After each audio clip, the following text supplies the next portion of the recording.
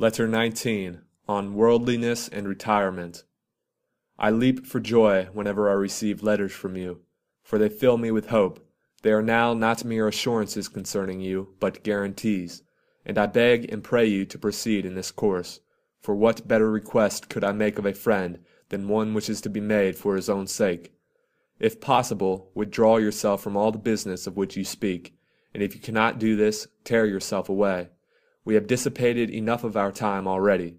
Let us, in old age, begin to pack up our baggage. Surely there is nothing in this that men can begrudge us. We have spent our lives on the high seas. Let us die in harbor. Not that I would advise you to try to win fame by your retirements. One's retirement should neither be paraded nor concealed. Not concealed, I say, for I shall not go so far in urging you as to expect you to condemn all men as mad, and then seek out for yourself a hiding-place in oblivion. Rather make this your business, that your retirement be not conspicuous, though it should be obvious. In the second place, while those whose choice is unhampered from the start will deliberate on that other question, whether they wish to pass their lives in obscurity, in your case there is not a free choice. Your ability and energy have thrust you into the work of the world.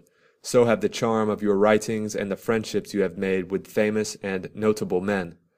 Renown has already taken you by storm. You may sink yourself into the depths of obscurity and utterly hide yourself, yet your earlier acts will reveal you. You cannot keep lurking in the dark. Much of the old gleam will follow you wherever you fly. Peace you can claim for yourself without being disliked by anyone, without any sense of loss, and without any pangs of spirit. For what will you leave behind you that you can imagine yourself reluctant to leave? Your clients?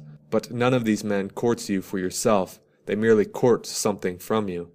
People used to hunt friends, but now they hunt pelf.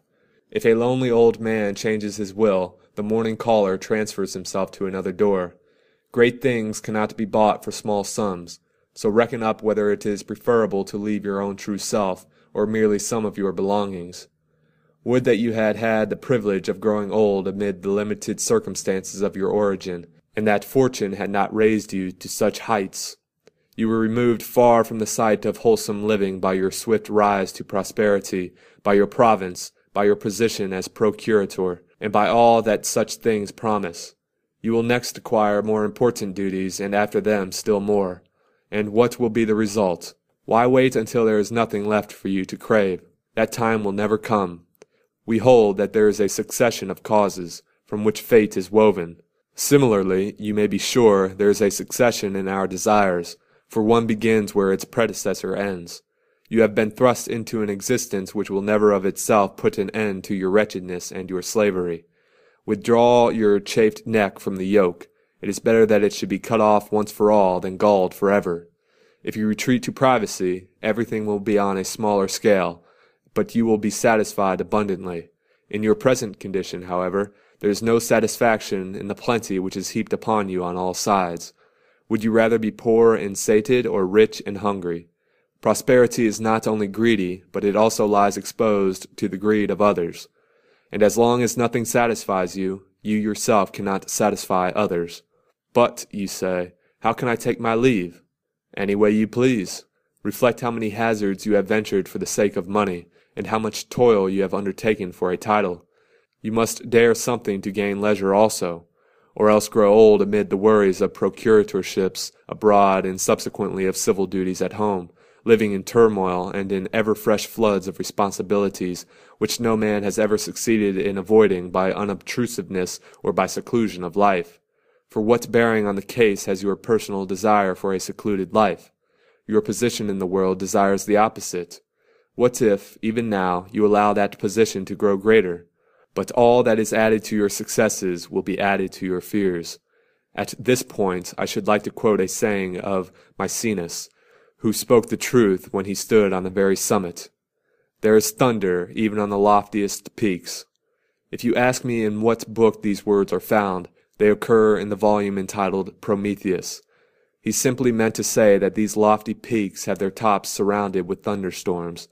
But is any power worth so high a price that a man like you would ever, in order to obtain it, adopt a style so debauched as that?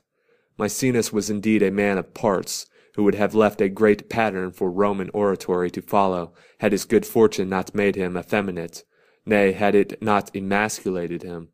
An end like his awaits you also, unless you forthwith shorten sail, and, as Maecenas was not willing to do until it was too late, hug the shore. This saying of Maecenas' might have squared my account with you, but I feel sure, knowing you, that you will get out an injunction against me, and that you will be unwilling to accept payment of my debt in such crude and debased currency. However that may be, I shall draw on the account of Epicurus. He says, "You must reflect carefully beforehand with whom you are to eat and drink, rather than what you are to eat and drink. For a dinner of meats without the company of a friend is like the life of a lion or a wolf. This privilege will not be yours unless you withdraw from the world. Otherwise, you will have as guests only those whom your slave secretary sorts out from the throng of callers. It is, however, a mistake to select your friend in the reception hall, or to test him at the dinner table. The most serious misfortune for a busy man who is overwhelmed by his possessions is that he believes men to be his friends when he himself is not a friend to them, and that he deems his favors to be effective in winning friends, although, in the case of certain men, the more they owe, the more they hate. A trifling debt makes a man your debtor, a large one makes him an enemy. What, you say, do not kindnesses establish friendships? They do, if one has had the privilege of choosing those who are to receive them, and if they are placed judiciously instead of being scattered broadcast. Therefore, while you are beginning to call your mind your own, meantime apply this maxim of the wise. Consider that it is more important who receives a thing than what it is he receives. Farewell.